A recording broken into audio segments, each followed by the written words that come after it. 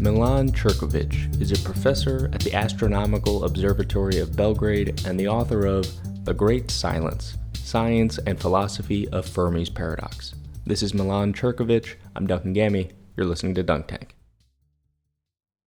All right, I am here with Milan Ćirković. Thank you very much for taking the time to talk with me. Thanks for your kind invitation and for having me here. You have written a book. You've written a number of things, but a particular book that came out to me that introduced me to your work was this great book, The Great Silence, Science and Philosophy of Fermi's Paradox. Very salient question right now for a number of reasons, and that we'll get into. But I want to just to lay the groundwork for this discussion. What is this paradox? Okay, now there are several ways, and I have tried to explicate how it is not trivial to distinguish between various forms of the paradox. But in a nutshell, we can say that there is a tension, if not really a conflict, but a profound tension between our understanding of spatial and temporal scales of our astronomical environment, in particular our galaxy, the Milky Way, and what we know about evolutionary timescales, including, of course, chemical and physical and geological evolution, which preceded our appearance on the scene, and of course, in some indirect manner, also cultural evolution, which brought us to where we are right now. So, in one sense, we need to be surprised to perceive no traces so far of intelligence or intentional engineering, for instance, or what many people call astro engineering or mega engineering around us, created by older intelligent species, older intelligent civilizations, because we have every reason to believe that if there is extraterrestrial intelligence elsewhere in the galaxy, it will likely, very likely, 99.999 etc. % likely to be much older than our own very young, very immature civilization. Why is that it's likely to be older? Okay, there are two ways to approach it. First is just pure logic, because we have actually just arrived on the scene because we are so young. Suppose that you are admitted to a club. It is not surprising that most of people you meet there have much longer experience with the club, have been members for much longer, because simply you have just been admitted. So actually your time scale for membership of that club is very short. Suppose that, okay, we can take either the period which was popular in early days of SETI, this search for extraterrestrial intelligence projects back in 1950s and 60s. It was popular to say that okay, we have like 50 years or 100 years since we developed radio communication, so we could in principle detect technogenic emissions from elsewhere, from other civilizations in the galaxy. We can go back and say, okay, our material culture is like 10,000 years old or something like this, which is minuscule in astrophysical terms. So actually we have just arrived on the scene. So it is absolutely to be expected on a basis of pure logic that others, if they exist, will be older. But there is also another more empirical element to the story, because we now know that the age distribution of stars hosting planets which are possibly habitable and possible sites for evolution of life and observers. The age distribution is skewed in such way so that basically the median age is much higher than the age of the Earth and the solar system. Actually, there was a series of studies done mostly by the great contemporary astrobiologist Charles Lineweaver of New Zealand, who actually showed that essentially the median age for habitable planet, Earth-like planet in the Milky Way has to be something about, if I remember correctly, 6.4 billion years. That is almost 2 billion years higher than the age of our Earth and our solar system. So if we take the Copernican approach, that we are not, for some reason, some wild outlier or something which is extremely atypical. If we are anywhere near typical, then we would expect that most of other species evolved on similar planets, but with much more time to evolve. Naively speaking, we would expect that they had like 2 billion years more to evolve. Now, just imagine what Earth would be or like in 2 billion years. So actually, even if suppose that humanity, self-destructs in like 10 years, there will be enough time for not one, but several intelligent species to evolve in that long time period.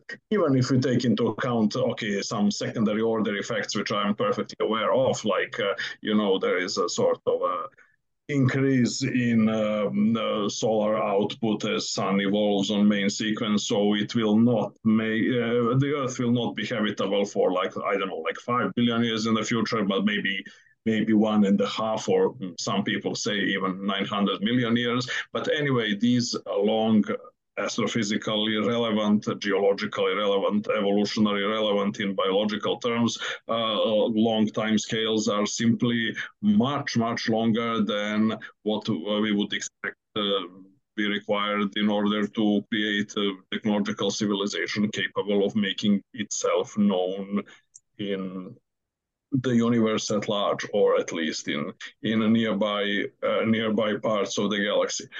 So the thing is that both from purely probabilistic and from empirically astrobiological and astrophysical arguments, we expect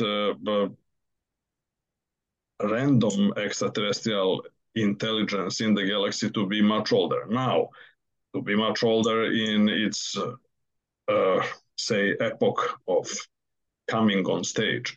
Of course, this unfortunately does not preclude the possibility, which is real enough, that there is something inherently self-destructive about intelligence per se. So it may be that they have evolved long ago and destroyed themselves, and that we are likely going to do the same in near future, or maybe in some medium future.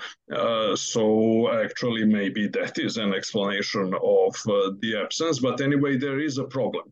Now, there is a problem to be solved. Now, okay, if you wish to be very pedantic, okay, you may wish to make a distinction between a solution of a problem and some kind of a general resolution of a paradox. The history simply of our thinking about extraterrestrial life and intelligence is such that people simply have proposed many possible resolutions and explanations for the lack of perceived traces and manifestations of extraterrestrial intelligence. But it is still a problem, as in that famous Sherlock Holmes metaphor. The dog did not bark, so there is something, there is an explanandum, as philosophers would say. Why is that so? Why that dog didn't bark, and why we apparently look like, at least apparently to us, that we are alone in our, at least in our nearby cosmic environment. Okay, so there are a few things in there that I wanted to ask you about. Particularly when you brought up this idea of intelligence perhaps being a lethal mutation where cockroaches and insects are generally like the most successful in terms of reproduction species on the planet, and the exponential rise in human population is like a very recent development. So perhaps this is, and so let's talk about that a little bit. When you said that these civilizations would, if they exist, be much older than ours, if intelligence is a lethal mutation, then it seems like there could be a lot of intelligent species that come up, die out, come up, die out, and in that case, the distribution of the ages of these intelligent civilizations, it feels like it might be more random. Is that fair? Yes, it is. It is fair to say, but there are several issues there. Okay, the idea that intelligence may be maladaptive characteristic is not really something very new. It was perhaps first explicated in a quite clear way by great paleontologist and evolutionist George Gaylord Simpson back in 1964 in a paper where he criticized actually then quite novel, new, and revolutionary in some sense SETI projects like Project Ozma and other first pioneering SETI works like by people like Frank Drake and Carl Sagan and Josip Shklovsky and other early pioneers. So Simpson actually pointed out that we actually do not know whether intelligence is really adaptive or maladaptive, because simply there hasn't been enough time for it to show to be clearly demonstrated in terms of evolutionary timescales. Because we know when we study evolution, especially macroevolution, we tend to consider evidence, for instance, from paleontology. Paleontological evidence is such that it works only in a sense in deep time. You observe species and then you ask why a species got extinct, but this is something which you know because you know that the range of a species was like 4 million years. It existed for like 4 million years or 5 million years or 10 million years, and then it got extinct. Now, why it did get extinct, whether it was some environmental factor or it was simply that it failed to compete with some other species in its ecosystem. But it is something which is simply has to be kind of averaged over long time scales. So there wasn't simply such a long time scale in the case of human intelligence. Humans as a species which existed for what, like 300,000 years or 250,000 years or something like this. Even if we take into account our older hominin ancestors going back to, I don't know, the epoch where our lineage split from the lineage of modern day chimpanzees, which was about 6.5 million years ago, it is still a very new development, and it is very difficult to assess its adaptive value in long term. In short term, of course, in short term, it is obvious that intelligence is highly adaptive character because, after all, our ancestors lived in a very small niche in something like, I don't know, like a couple of hundred of square kilometers in East Africa in Rift Valley, and then suddenly, mostly due to our superb intelligence, we got to cover all the entire world and to have such great impact upon our entire biosphere. The impact is a little bit of good, a little bit of bad. There is everything around, so we cannot really be sure. Maybe our negative impact in form of, say, climate change or like some ecosystem destruction or other things will in the end overweight, especially if we help it by, say, engaging in like nuclear war on or other forms of irresponsible behavior, which was made possible by our intelligence. So the thing is that, as Simpson said, that we need to, in a sense, wait a bit before we pronounce exactly whether intelligence is really something which is adaptive or something which is maladaptive. Now, if we take an optimist view that it is adaptive in long term, that would mean that essentially larger and larger chunks of our physical environment should gradually be managed by intelligent beings as time passes. So actually we have now, I don't know what's the latest data, but like today's humans manage like some huge percentage, like 60% of our planet's land area is directly or indirectly shaped by human activity. So actually, if that continues, if we don't destroy ourselves, that would mean that gradually more larger and larger parts of first our immediate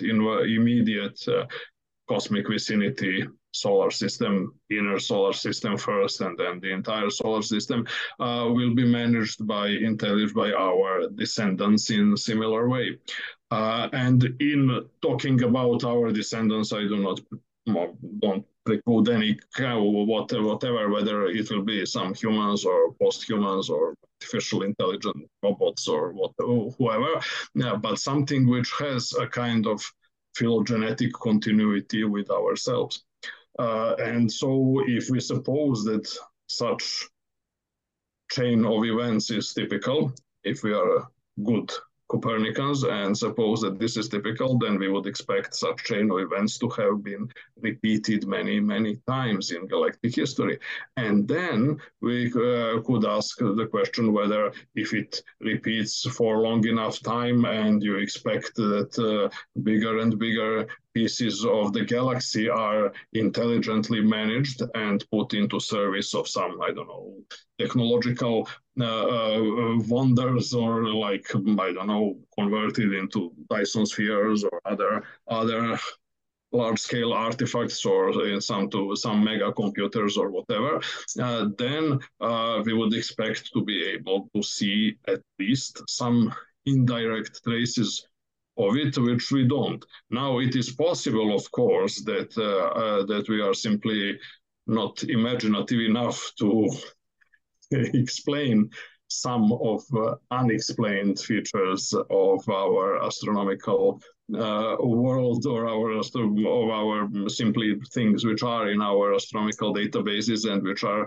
perhaps unexplained so far, or perhaps there is a better explanation that those are results of intentional intelligent activity. That is possible. And so in a sense, it represents in many SETI-related discussions the best case. It is conceivable, possible, and some optimists would say even likely that actually somewhere in our nowadays huge astronomical databases, which are nowadays also, one should keep in mind, produced mostly by machines with some human supervision, but nowadays you have almost completely automated surveys of the sky at various frequencies in various band passes and at various resolutions, exposure times, blah, blah, blah. So then there is a huge pile of astronomical data which simply has not been studied so far by human astronomers or has not been studied in detail by human astronomers. So it is possible that there are some things of interest to astrobiologists and searchers for technosignatures, which is a new term which came a bit more politically correct to substitute for old SETI terminology, old search for extraterrestrial intelligence. Now we are speaking more about search for technosignatures, which is actually a good development. I mean, if it is going to resolve the old problems, mostly problems of optics, but in a kind of societal and media sense that the old classical SETI projects had. And if it is going to attract more funding, then it's a great stuff. So actually, we'll continue to call it search for technosignatures. Maybe there are technosignatures which have been observed in a formal sense, but has not been actually recognized as such. And of course, maybe we just need to search more carefully, more diligently, and above everything else, more patiently. So a number of things I want to touch on there. The maybe the first one would be the fact that on this question of intelligence being a lethal mutation and people saying, well, you know what, we don't really know because we don't really have we don't know how this story turns out. And it feels like that is kind of true across a range of questions around this paradox of, hey, we don't know. Maybe, it's hard to prove a negative. Like there's all kinds of reports of UFOs, etc. And who knows? Maybe some of them are accurate. Maybe they are present, but they're, if they're so technologically superior, they're excellent at evading detection, these kinds of things. So I guess on that note, given all the unknowns and how perhaps intractable this problem is, given our limited information set, what do you see as the value of pursuing this question? Okay, that's a kind of complex one as well. Listen, one obvious value in this is a purely cognitive one. I mean, which we simply wish to understand better the not only our place in the universe, but simply the structure of the universe as it pertains to biology, and of course to those things which follow from biology, including all those manifestations of mind, mental phenomena, intelligence, whatever you wish to call that. So these are, if you are a naturalist by kind of fundamental philosophical epistemological orientation or provenance. So if you're a naturalist, then simply we have observed that there is life and intelligence and, I don't know, other mental phenomena, emotions, and I don't know, tool-making capacity on Earth. It is quite natural to ask the question whether it is just a fluke or it is just a common occurrence. After all, if you are a naturalist, then you expect that ultimately life, intelligence, emotions, whatever, will be explained in terms of natural law in the same manner as phenomena belonging to, I don't know, chemistry or thermodynamics or geology or, I don't know, the motions of tectonic plates and other stuff which were mysterious at some point, but were eventually explained by natural laws.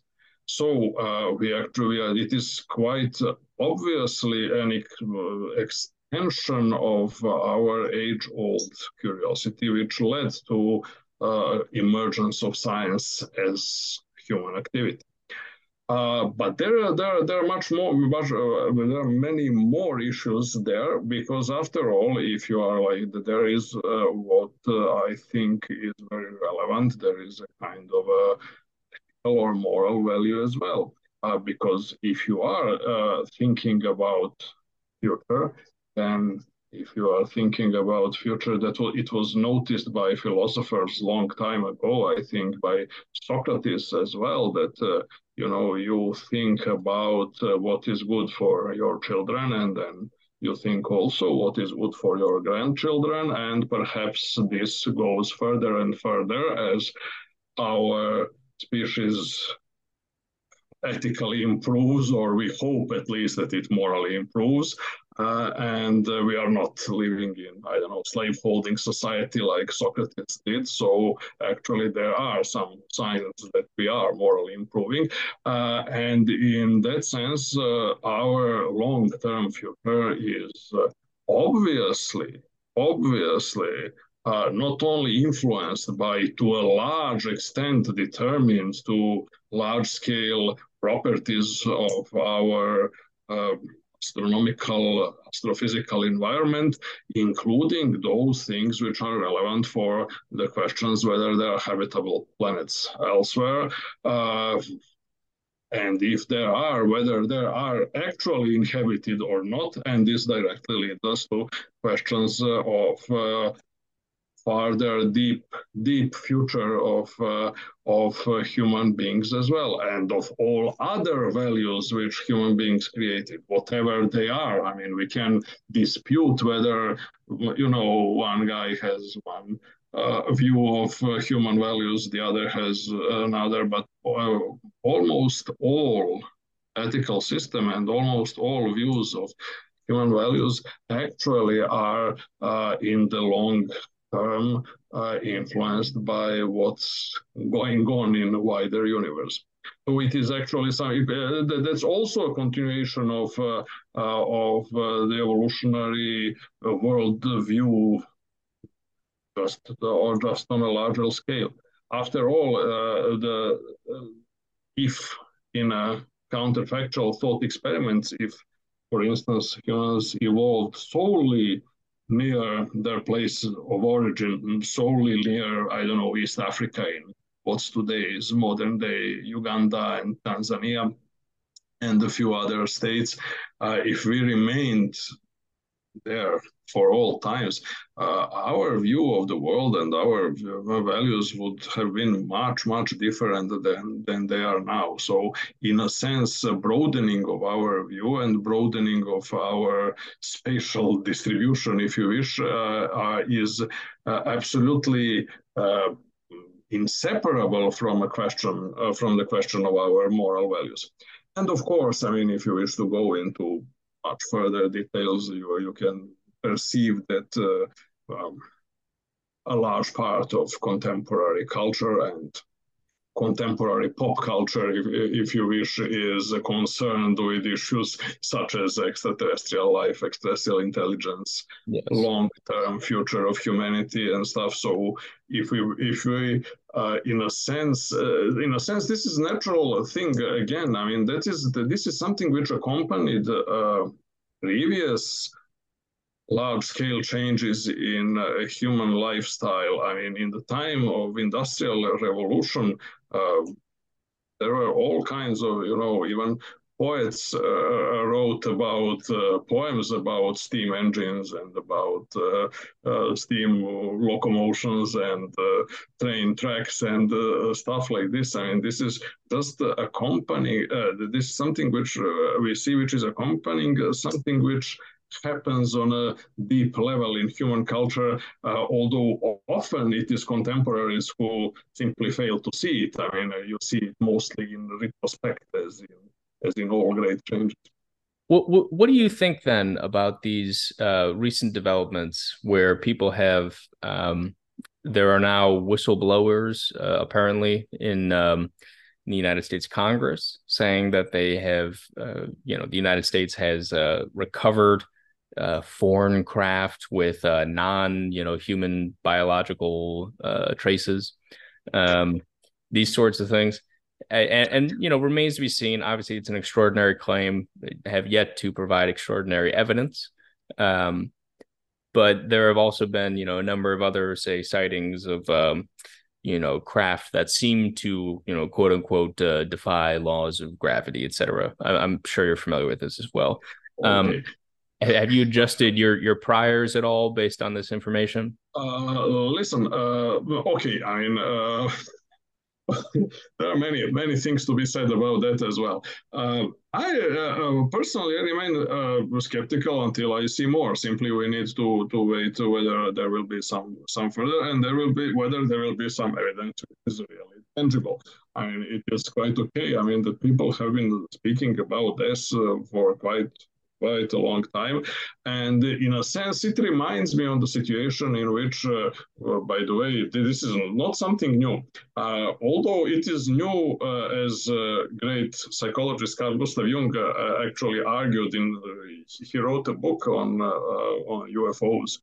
Which is one of the best books actually on UFOs ever written, in which he argued that this is simply a substitute mythology. This is a mythology of modern day, of 20th century, which substituted a little bit for mythology of, say, Middle Ages, where people claimed to have seen different things, which were also in a sense irreconcilable with everyday experience, and which also brought into doubt some common sense ideas at the time, but which were influenced by the then prevailing ideology of, say, Roman Catholic, if we talk about Western Europe, Middle Ages.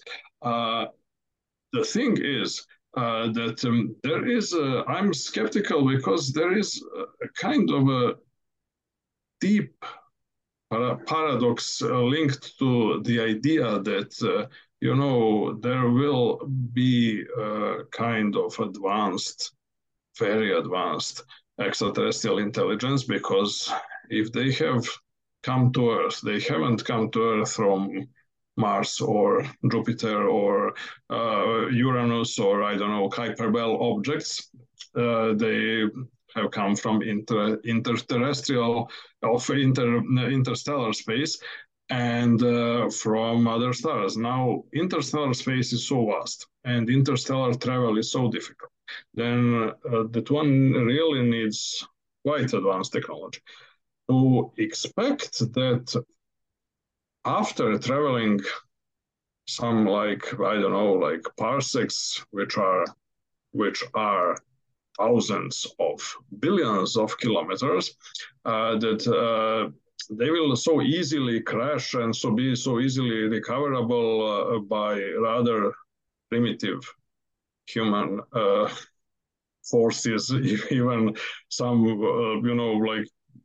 whatever was used actually to recover, storage them, etc. I think it's a little bit naive, because people simply tend to underestimate difficulties which are associated with interstellar flight of any kind, and especially of interstellar flight of biological entities. Because after all, I would expect that even if there are some intelligent visitations to our solar system, one would expect that those are simply robots and automatic crafts and some artificial intelligence which were designed to sustain, for instance, huge accelerations and other hostile conditions associated with interstellar travel, much better than any biological entity. And it doesn't, I mean, if you take even, like cockroaches and other insects, or very primitive and very robust biological entities, all biological entities are, by very definition, pretty fragile when compared to, say, automated probes or robots. So you wouldn't really expect, you would expect biological entities to be last things, not the first things which you see when we discuss possible direct physical interaction with extraterrestrial intelligence. So that's one thing. The other thing is that You know, there are, and as Jung pointed out in that book, which was written back in, I don't know, 1950s or something, after the first great wave of UFO seeing, uh, there have been correlations with events in human history, which would be rather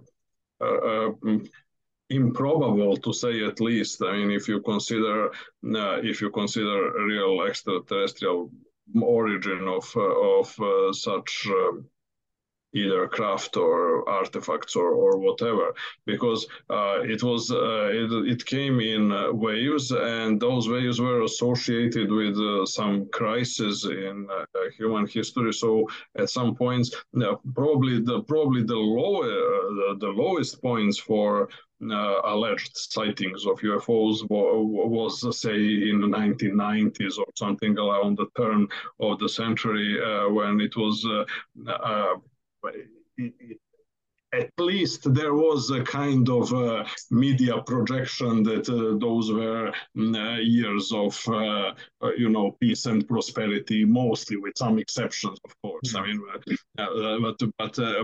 mostly. And whenever there is a kind of a political, social, economic crisis, you have a sort of uptick in sightings of UFOs, and you also have coincidentally, and it is also something which Jung actually wrote about. You have a corresponding uptick in like reports of religious miracles as well, which is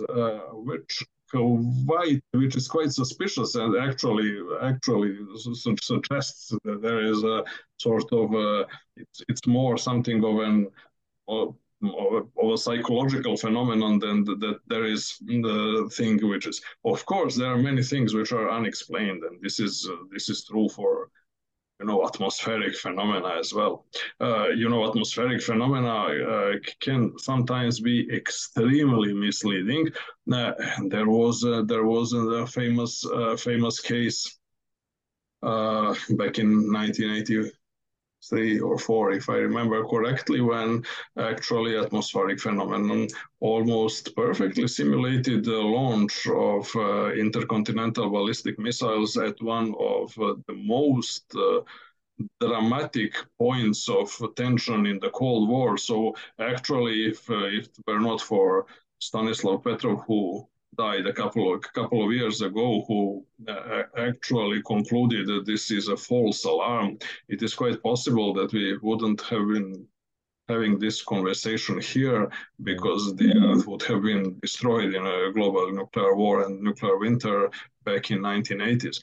So and that everything was, and that was a consequence of an anomalous atmospheric phenomena, which is related to some layer inversions in the atmosphere, and anomalous radar signals which such an inversion produces, etc. So actually, there is much that we don't know about the atmosphere, about our like orbital space around Earth, and objects which are sometimes simply human objects which were not publicized, or which are not real in some catalogs of catalog which are some black or top secret satellites, and there are other things which are simply could mimic many of the observed UFO phenomena. Now, as to specific material evidence, I would be very happy to see it, and I'm rather eager to hear about the news on that front, whether there are some specific physical artifacts which can be identified of extraterrestrial origin. That would be absolutely what was called experimentum crucis, or crucial experiment, crucial test of everything. I mean, I remain skeptical until I see something of that nature. I think that's a fair attitude on that. It is interesting though. It reminds me of for all the people who are engaged scientifically in trying to answer this question, as opposed to just a layperson like myself. It does kind of, I forget the name of the story, but there was a novel written sometime in the 20th century about a person who becomes they dedicate their life to guarding this castle, and they are constant, it's constant vigilance that takes up their entire life. That's all their problem solving and relationships sort of, revolve around this endeavor, and no one ever comes to attack it, and then they die.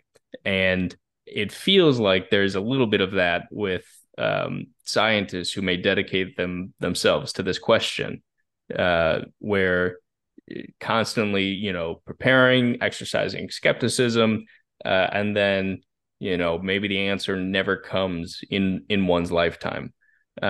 Is that something that bothers you on any level? Surely you want an answer. Listen, in a sense, yes, you're right, and it is, but it is bothersome somewhat. But on the other hand, if you are working in a field like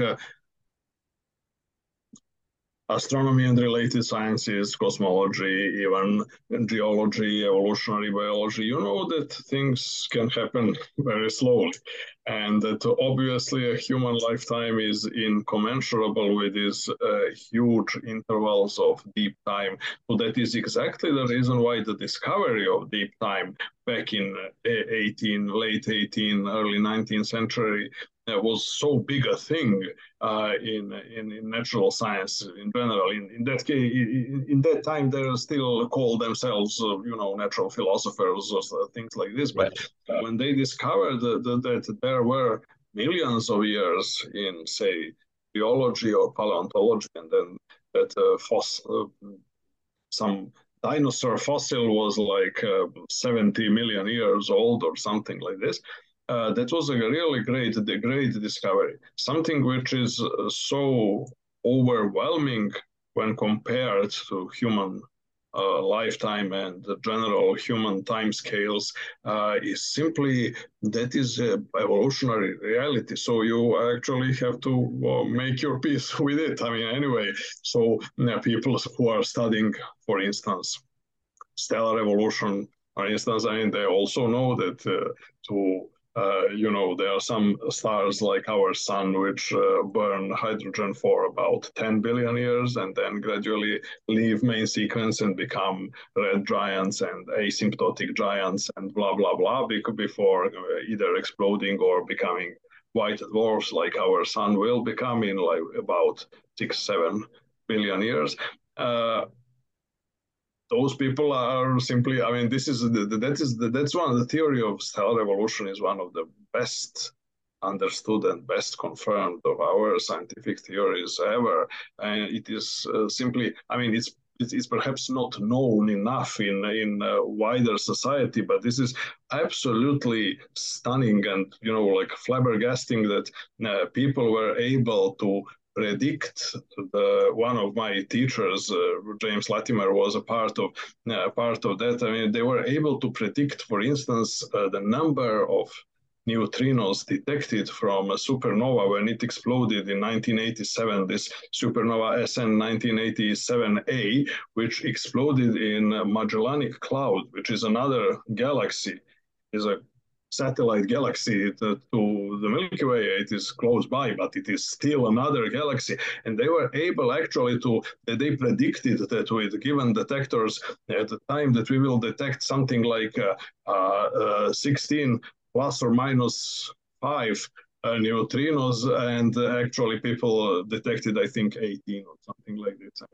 It's absolutely fantastic when you think that those neutrinos traveled about like 150,000 years before being detected by our detectors. Actually, we have kind of confirmation of various things which we cannot directly observe often because simply our lifetime is too short.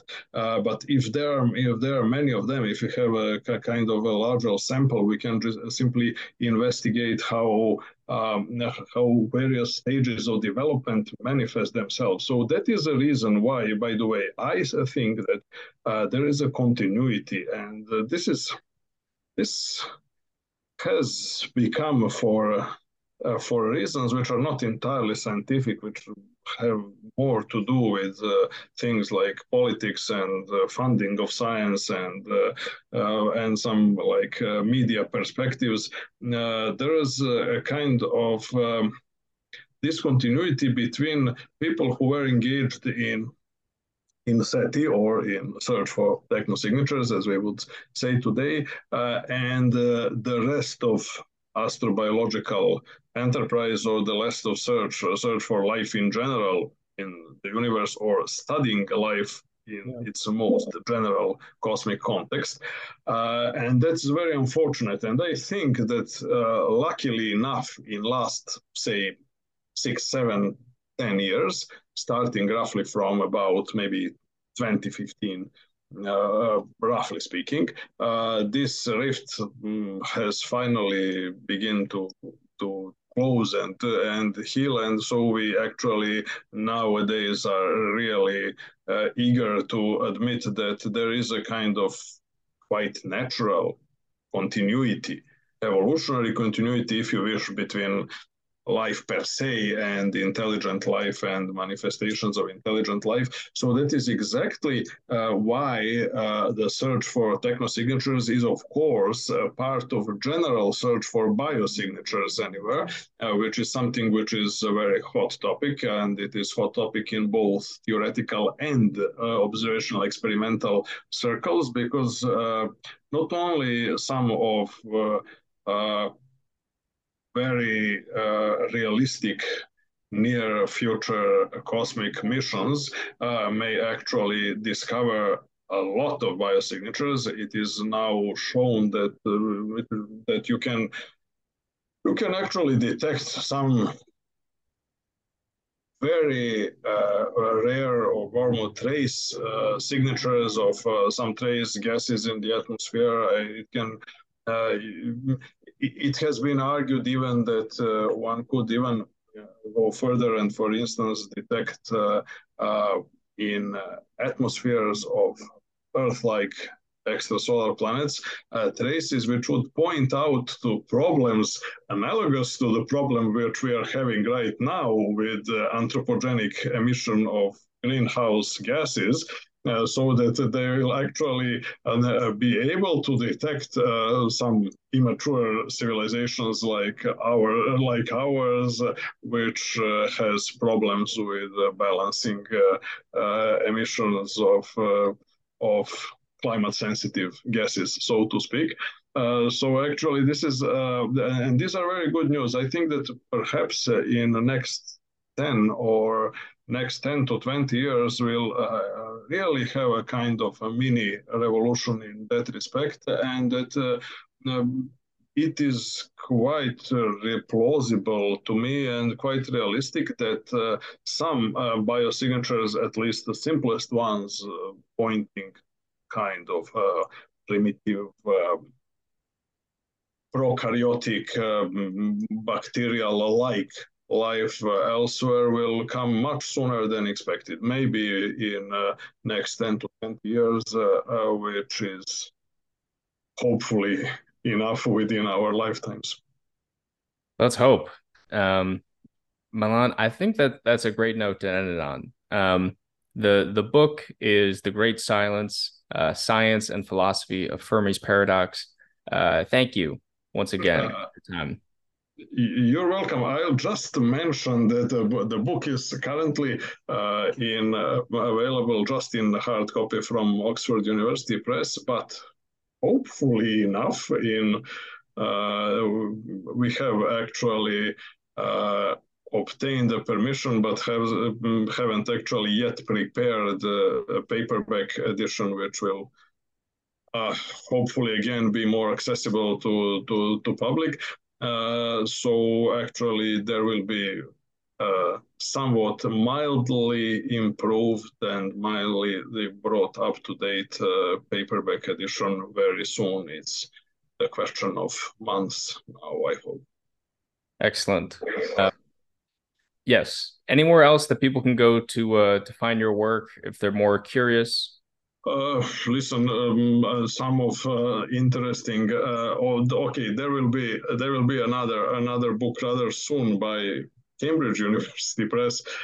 This time, which pertains to another issue, another of my favorite issues, which are like a kind of history and philosophy of cosmology, which is how get to know these large scale things about the universe. And this one pertains to history of discovery and of our correct interpretation of the cosmic microwave background, which is something everybody can hear for her or himself by, say, tuning some of these old radios, if they still have them between those between well-defined human radio stations, and you see noise and you hear noise, and when you hear noise about, say, like 30 or 40 or maybe up to 50% of that noise, if you are far from urban areas, is actually due to the cosmic microwave background, which are photons emitted about 300,000 years after the Big Bang, which that means traveled like 99.9999, etc. percent of the age of the universe before coming into your radio. So actually, this is the most important, perhaps, cosmological tool of today. So that book will be coming shortly by Cambridge University Press. And of course, there are all kinds of, I'm present on all those academic networks, as they are called, like academia.edu and researchgate.edu. So, and of course, Google Scholar, if somebody is really kind of curious. So everything is there nowadays online. Excellent. Well, thank you. I appreciate it, and great discussion. Thank you so much, Duncan. I mean, that was very interesting, and your podcast is actually really interesting, and you've had some great guests, and it is just my honor to be among them. So I hope there will be some opportunity in the future to make a kind of follow-up. Absolutely. Yeah. And I appreciate that. Thank you. Again, bye-bye. See you. Take care. Bye-bye. Thank you to Milan Ćirković, and thank you for listening to Dunk Tank. I'm Duncan Gammy. See you next time.